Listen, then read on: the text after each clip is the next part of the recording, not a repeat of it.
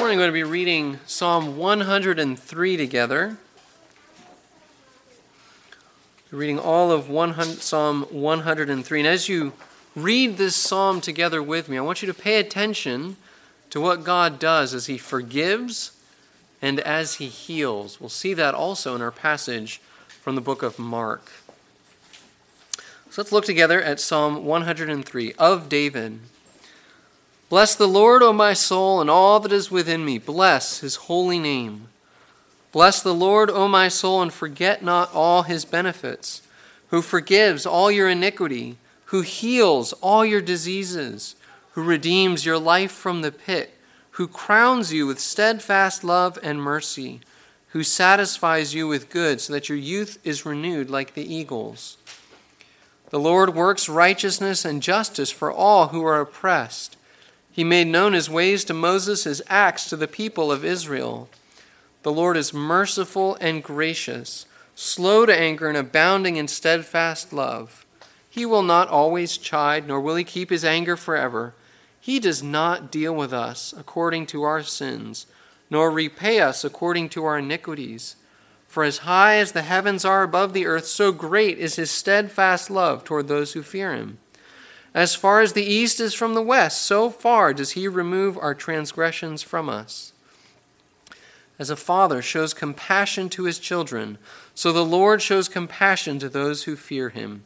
For He knows our frame. He remembers that we are dust. As for man, his days are like grass. He flourishes like a flower of the field. For the wind passes over it, and it is gone, and its place knows it no more. But the steadfast love of the Lord is from everlasting to everlasting on those who fear Him, and His righteousness to children's children, to those who keep His covenant and remember to do His commandments. The Lord has established His throne in the heavens, and His kingdom rules over all. Bless the Lord, O you His angels, you mighty ones who do His word, obeying the voice of His word. Bless the Lord, all His hosts, His ministers who do His will. Bless the Lord, all His works, in all places of His dominion. Bless the Lord, O my soul. Let's ask for God's blessing on His word now. Lord, we pray that you would speak now by your Spirit through your word. Each one of us here needs to be changed, and the way that we're going to be changed is because you're going to do it. And we pray that you would be faithful, that you would change us to love you and to believe in you and to serve you all the days of our lives. We pray this in Jesus' name alone. Amen. This morning our sermon comes from Mark chapter 2, verses 1 through 12. That's Mark chapter 2, verses 1 through 12.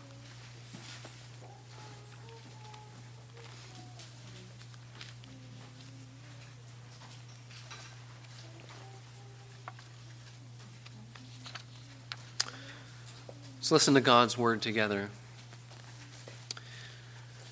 And when He returned to Capernaum after some days, it was reported that He was at home. And many were gathered together so that there was no more room, not even at the door. And He was preaching the word to them. And they came bringing to Him a paralytic carried by 4 men. And when they could not get near Him because of the crowd, they removed the roof above Him. And when they had made an opening, they let down the bed on which the paralytic lay. And when Jesus saw their faith, He said to the paralytic, "Son, your sins are forgiven." Now some of the scribes were sitting there questioning in their hearts, "Why does this man speak like this? He is blaspheming. Who can forgive sins but God alone?" And immediately Jesus, perceiving in His spirit that they thus questioned within themselves, said to them, "Why do you question these things in your hearts?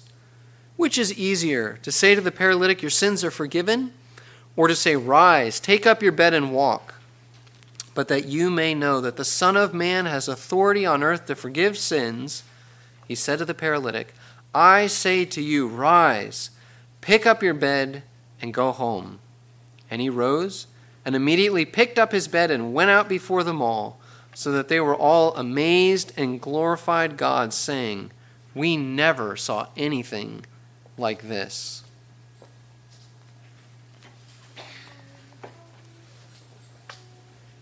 In my office at home, I have a constant reminder of this passage in the book of Mark. On one of my bookshelves, there's this little paper house. Looks kind of like a shoebox. And on the outside, there are all these people drawn on, and they're looking in the windows. They're trying to get in the door. And if you look at the top of the box, there's a big hole cut in the top. That box was a Sunday school prop, right? It was used for some of our kids, the kids of this church, in a recent Sunday school class, and somehow it's ended up on my bookshelf, and I've left it there. Why did they use that? Well, they used that prop to learn this story and to learn about Jesus. Many of us probably know this story well. It's one of those ones that we may have heard in our own Sunday school classes, may have heard a sermon about it, but I know that each one of us needs to know and believe what Jesus teaches us here. Because Jesus proclaims an amazing truth here that he has the authority to forgive our sins. This is the message of the gospel.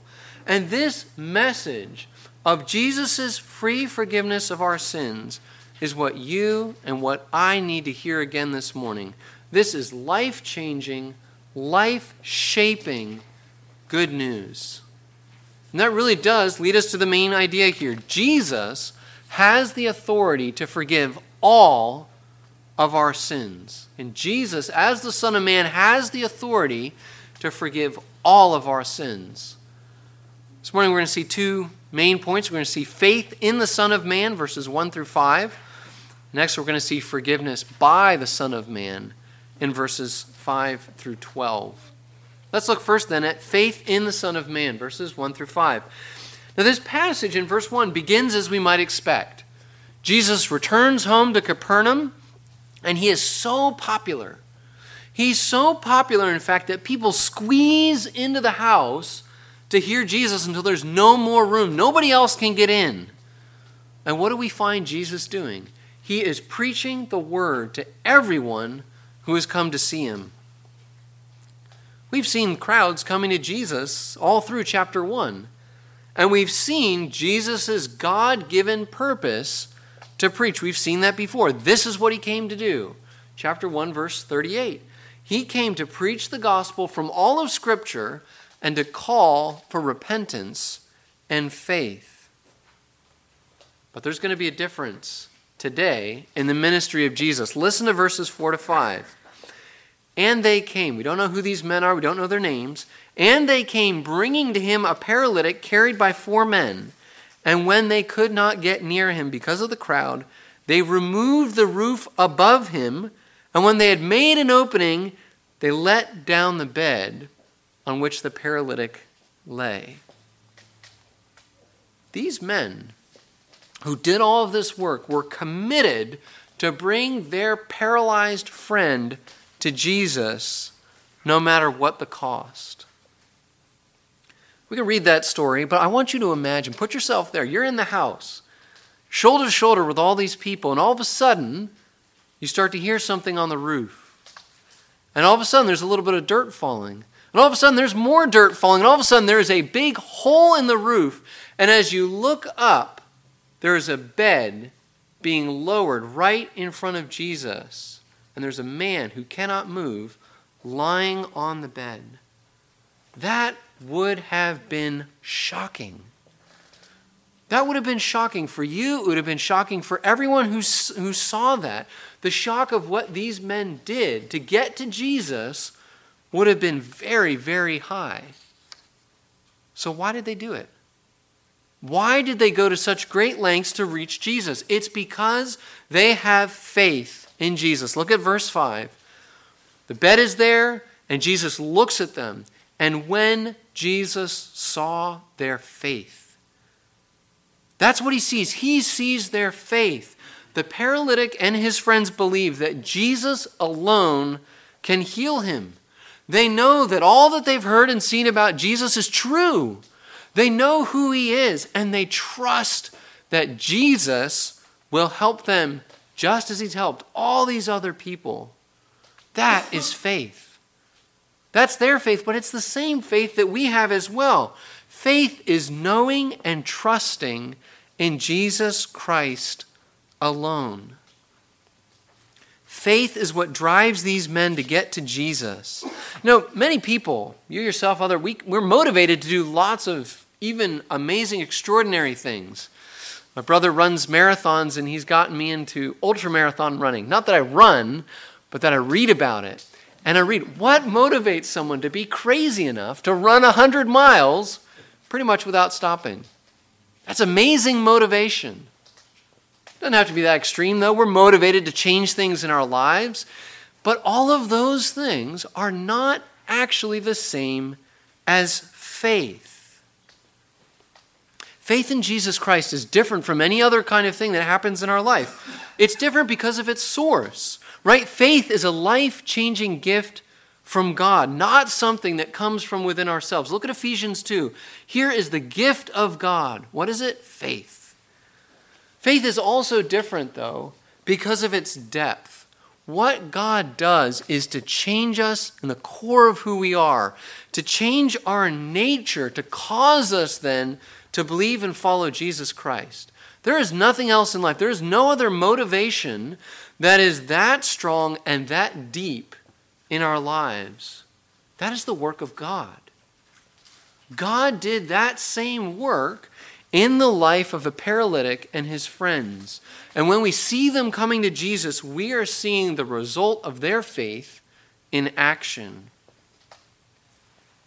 Now, this passage is actually the first time in the Gospel of Mark that someone's personal faith is mentioned. I don't know if you noticed that, but all through chapter 1, there's lots of people who want to come and see Jesus.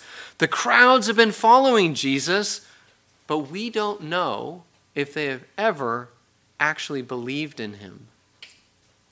These men are different. These men have true saving faith. You can see this in what they do when they come to Jesus, but you can also see it in how Jesus responds to them. He forgives the paralytic his sins. Why? Because he sees that they have true faith. And when Jesus saw their faith, he said to the paralytic, "Son, your sins are forgiven." Faith and forgiveness are both gifts of God in our salvation. These two gifts are at the heart of Jesus' message. What was he preaching? He was saying, repent and believe. You need forgiveness and you need faith. And now he's giving this paralytic and his friends exactly what was required. Now, these men may have only come to Jesus for a healing. Right? That seems to be what they wanted. That was already an act of extraordinary faith for them to come all this distance to be healed by this man Jesus. But that day, they got so much more than they ever thought they could, because Jesus dealt with the paralytic's most important need, forgiveness from his sins. That really shows us then our second point this morning, forgiveness from the Son of Man in verses 5 through 12. When Jesus looks the paralytic in the eye and he tells him, "Son, your sins are forgiven," Jesus is actually right then and there forgiving this man all of his sin. Jesus is doing more than just declaring what is true. See, that's what you and I can do, right? I cannot forgive your sins, but I can declare the promises of God to you that if you confess your sins, he will forgive you. That's what I do every Sunday during the assurance of pardon, right? We confess our sins and I give you an assurance of pardon from God's word. I am declaring God's promises of forgiveness to you. You and I, that's as much as we can do. We can declare what is true. Jesus goes further. He isn't just declaring what is true. He's actually making it true. He is doing this. He is forgiving that man's sins. Some of the people who listened to Jesus did not like what they heard when he said that. Look at verse 6. Now some of the scribes were sitting there, questioning in their hearts, why does this man speak like that? He is blaspheming. Who can forgive sins but God alone? Now these scribes, these were men who spent their whole lives studying the Bible and books written about the Bible. They knew their theology backward and forward. And so what they say here is actually partly true. Only God can forgive sins. They're right. You see that all the way through the Bible. And they are also right to say that it is blasphemy for a man to claim to be able to do what God alone can do. That charge of blasphemy, that is a serious charge against Jesus. In the Old Testament, the penalty for blasphemy was death. They are saying that that man in front of us, Jesus Christ, deserves to die for what he has said. So they are partly right. These scribes are partly right. But they are awfully, terribly wrong because they do not actually know Jesus. They believe that the man speaking there is just a man. Maybe he's a great prophet. Yes, he's a miracle worker. But they're wrong because they don't know who Jesus is. Jesus is God himself. He is the very Son of God. And because he is God, he has the right and the power to forgive any one of their sins at any time and at any place. The scribes don't know Jesus, so they don't know that he can do this. They don't know Jesus, but it's even more than that. They don't believe Jesus. And the unbelief of these scribes stands in sharp contrast to the faith that we've just seen. The faith of that man lying right in front of them on the bed. You know, those scribes sitting there, they have heard more of Jesus' teaching than that paralytic. They're sitting at the feet of Jesus listening to him. The paralytic was far away. They certainly knew more of the Bible than the paralytic ever did. That was their life's work, to study the Bible. And yet they do not believe in Jesus. And actually, as we'll see through the entire Gospel of Mark, many of those same scribes become Jesus' worst enemies. Those scribes are a warning to each one of us. Knowing about Jesus is not the same as believing in Jesus. So many people get that wrong today. They say, you know, when I went to church, maybe when I was younger, I went to Sunday school, I was at VBS, I know all about Jesus. I know all about the gospel. That doesn't make you a Christian. And they need to hear that. Faith in Jesus Christ is what makes you a Christian. We ourselves need to believe that. And we need to also graciously but firmly explain that to others. So many people, the scribes and people today, are spiritually blind. Right? They may hear what Jesus says. They may read about the miracles and the gospel, and yet they do not believe that he is actually God. You know, the sad irony in our passage is that Jesus, in everything he does this day, he is showing them time and time again that he is God. It's like every act of Jesus, every word of Jesus is like, I'm God. And the scribes are saying, no, you're not. No, you're not. No, you're not. That is the sad irony of the passage. They will not believe. Let me give you an example. Did you notice that the scribes' comments, all the things that they're talking about, they're not actually saying anything. It's all in their minds. It's all in their thoughts. They do not stand up and denounce Jesus and say, no, you're wrong. No. They don't even whisper among themselves. They don't kind of nudge their neighbor and say, did he really just say that? Isn't that blasphemy? They don't even say that. It's all in their minds. And yet Jesus knows exactly what each one of them are thinking. Verse 8, and immediately Jesus, perceiving in his spirit that they thus questioned within themselves, said to them, why do you question these things in your hearts? You know, we all know people who are good at reading others, right? We know people who kind of seem to always know how someone else feels. Jesus is doing so much more here. He knows not just how they feel, he knows the exact thoughts, the exact words that are in their minds of each scribe who is sitting there. Who can do that? Only God. Only God knows our thoughts completely like that. That's just one example of how Jesus relentlessly shows himself to be God by exposing their unbelief, by showing them that he can see into their hearts and their minds. But Jesus, as he exposed the scribes' unbelief, he does this to teach them a bigger lesson. We see Jesus' purpose actually for everything in this entire story in verse 10. This is the key part here. He says, "But that you may know that the Son of Man has authority on earth to forgive sins." Right? This is why Jesus forgives the man's sin instead of just healing him. Did you notice that? He healed him first and then he waited. Or he forgave him first and he waited to heal. This is the reason why Jesus goes out of his way to confront the scribes. They probably doubted him many other times. This is the chance that he took, though, to confront them. This is why Jesus finally does heal the man. All of these parts of the story he does to show that he alone has the authority to forgive sins. Really, there's a basic question that is at the heart of this passage. Can Jesus do what he says he can do? Can he truly forgive sins? That's the question that Jesus is basically asking the scribes. He says, which is easier? To say to the paralytic, your sins are forgiven, or to say, rise, take up your bed and walk? Well, for the scribes, the answer should be pretty easy, right? Because they don't believe that Jesus can actually forgive sins.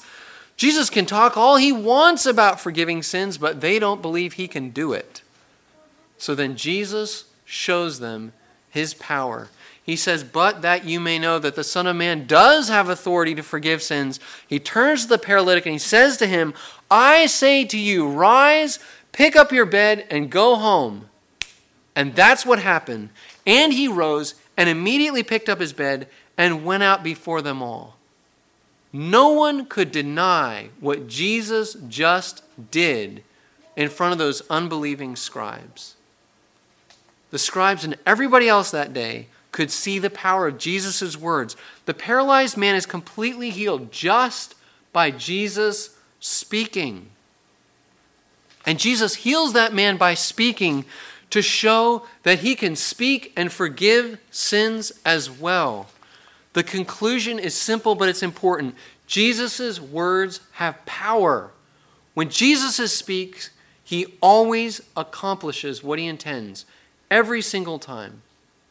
He can heal and he can forgive. He can and he does do whatever he says. Why can he do that?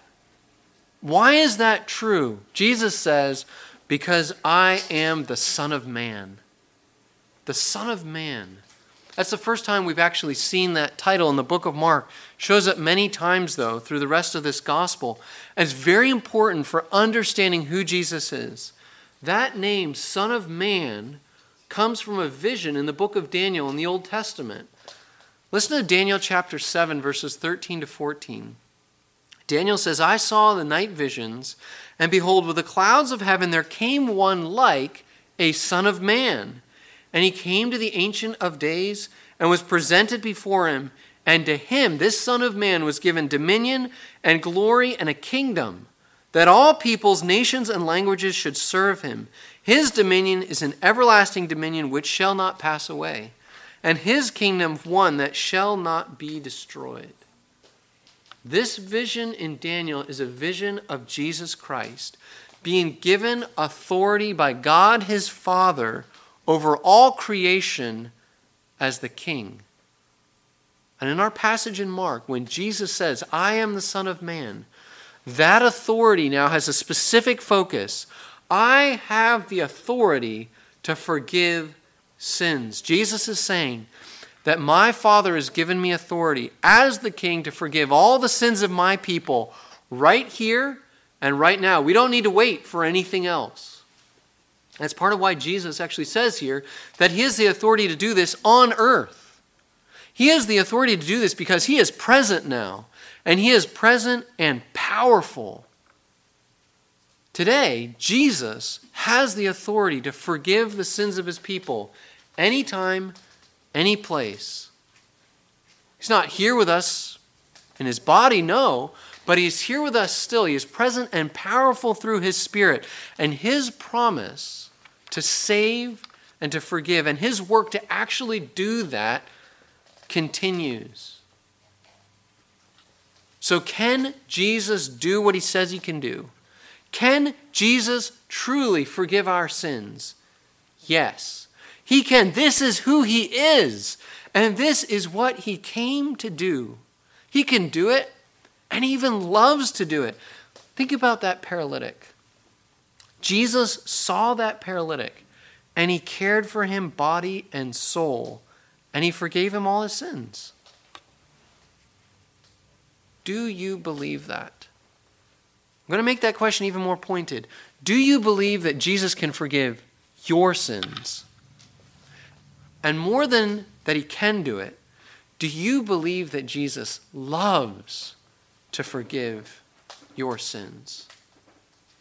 He doesn't love your sin, right? He does not love our sin, and he doesn't just let our sin go. No, he came to forgive sins, and he did it by sacrificing himself on the cross. He did that to pay for that paralytic, and he did that to pay for each one of his people.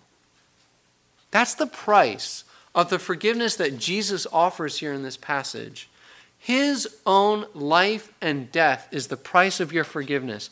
He took the wrath of God on himself for you. That is the most expensive gift in the entire world. But the good news of the gospel is that it is a gift because Jesus doesn't make you pay anything. It's true, you need to repent of your sins and trust in Jesus for salvation, but God even gives those graces to you as well. It is God's work from first to last. Let me make a few applications as we close this morning. Jesus saw the greatest need of this paralytic, and we need to see the greatest need of every single person we will ever meet. You know, if you had been in that room and you had seen that paralytic being carried by his friends, lowered down to meet Jesus, you would have seen a man with a great need, right? He needed to be healed. You could have seen that with your eyes. And even the paralytic, he probably thought that was his greatest need as well. That's why he came to meet Jesus. I need to be healed. But when Jesus looked at him, he saw the man's true, greatest, deepest need, forgiveness of sins. And as we look at our own lives, and as we look at the lives of others, we see many needs as well, right? We have health concerns, relationship troubles, there's discouragement, depression, financial problems, finding out our purpose in life. The list could go on. There are so many issues and needs in our life. And those needs, all of those and more, are important. And they can sometimes seem overwhelming at times, and we can and we should help to fix those needs when we can.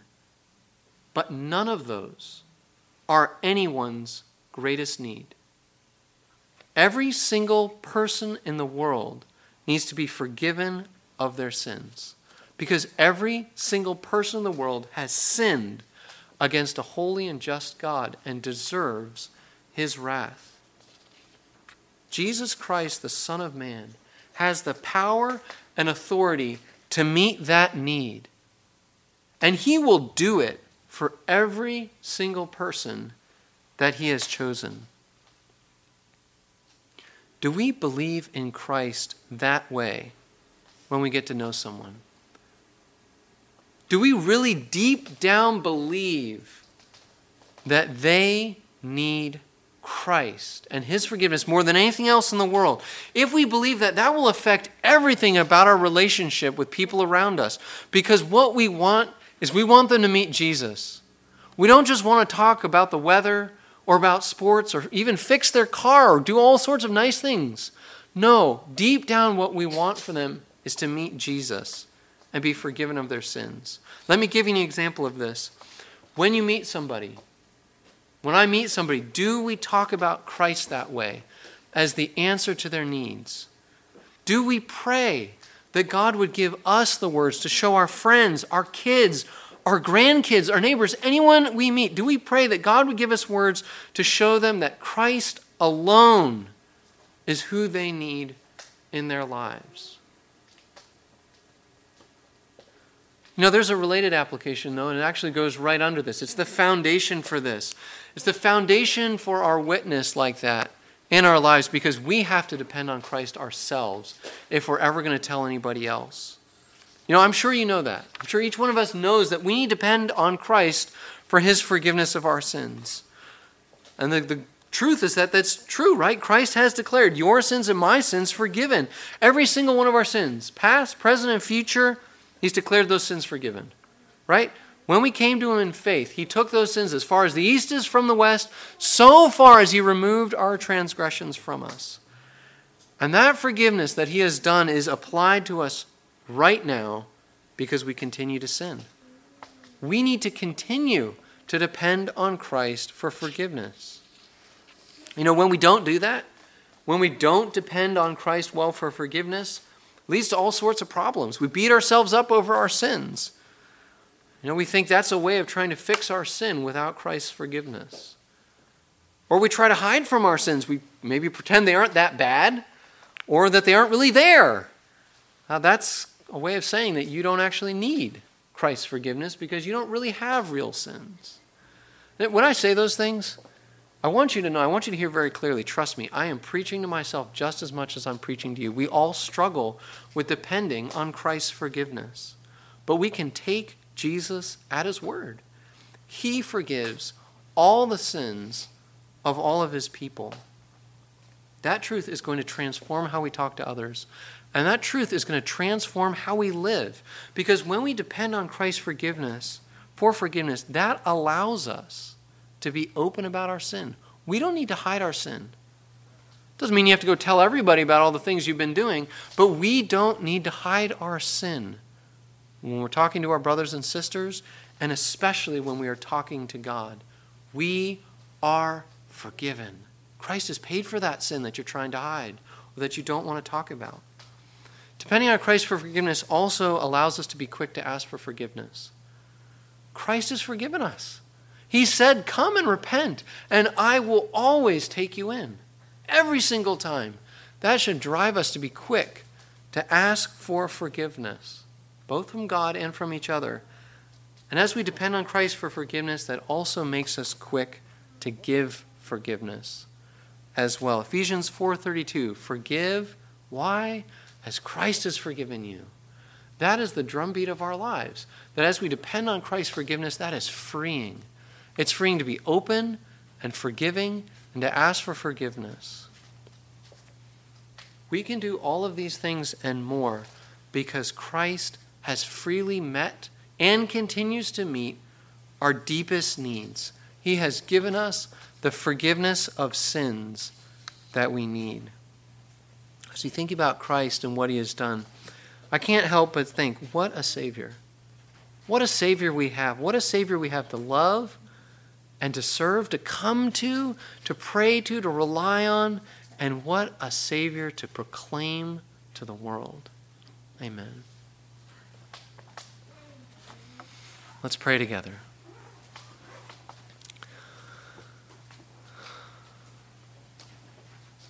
Lord, so many of us here know that you have forgiven our sins. And Lord, if there are any here who may know that but do not believe it, we pray that you'd be at work in their hearts to bring them to repentance, to bring them to a place where they know that you are their only hope. And more than that, that you love to forgive us. You love to forgive sinners whom you have chosen. We pray, Lord, also that you would transform our lives as we rely on your forgiveness day by day. You have the authority to forgive all of our sins, and you delight to do that for us. Thank you also, Lord, that we can look forward to a day when our sins will be completely taken care of. We know they're forgiven, but when we come to you in heaven, we won't have any more sin. You will have washed us clean completely. You've taken away all those last little bits of sin in our life, and we'll be perfect.